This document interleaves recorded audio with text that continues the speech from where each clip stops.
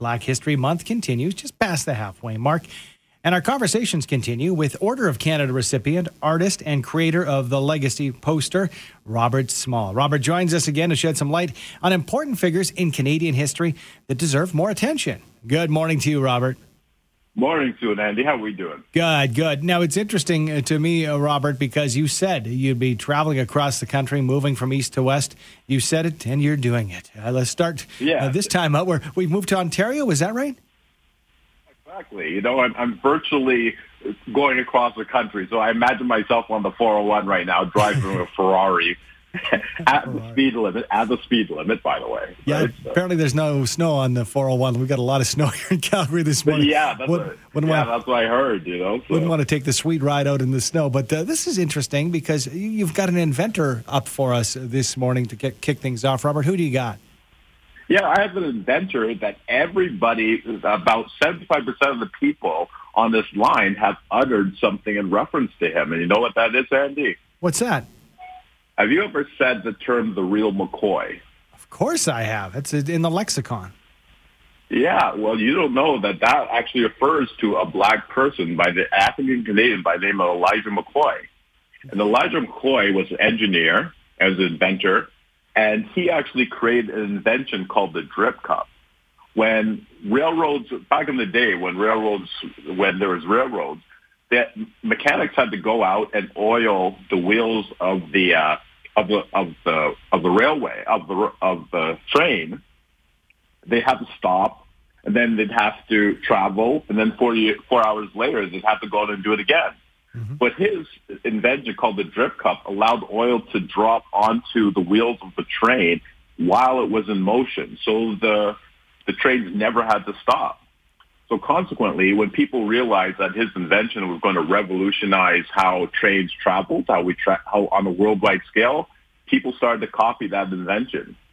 And when people started looking for their invention, they started saying, well, I don't want that copy. I want the real McCoy. And that term refers directly to Elijah McCoy and his invention. Incredible. And when you think about, going back a couple of years to the height of the technology that brought railway travel to us, and the fact that in 2022 we're still very much connected with railways, what an important invention. Yeah, exactly. And an important invention, and also to realize that his invention actually got into the lexicon of on a worldwide scale, and people do not know that aspect of that's related to Black history. I could get into other inventions like the ironing board and everything like that, but that's for next year when I lobby CHQR for me to be on there again. Well, you have to save your material and spread it out, Robert. So I know exactly. That was the story of the real McCoy, known as Elijah McCoy. Next up this week, Thornton Blackburn. What can you tell us about his place in Canadian history? Yeah, I'll tell you a little bit about Thornton Blackburn as well as his wife, Lucy Blackburn. They were escaped slaves, and they have an incredible story that I didn't even know the depth of it. Also, I started reading more about it prior to showcasing them with you today. And they actually they lived in Toronto, Ontario, and they escaped from Kentucky via the Underground Railroad, and they actually established Toronto's first horse-drawn cab company. And in 1995, this was only found out in 1985 when archaeologists unearthed the foundation of a small house and a root cellar. Mm-hmm. And they actually found out this was the site of Thornton and Lucy Blackburn's home and their business. They were wealthy slaves at the time, and in 1985, the Ontario government, along with the Ontario Black History Society and 3,000 school children, excavated that area to find out their astounding story. That is crazy. And, it's interesting to me that you said 1985. So this is, 37 years ago that we're learning about this? Yeah, exactly. Right?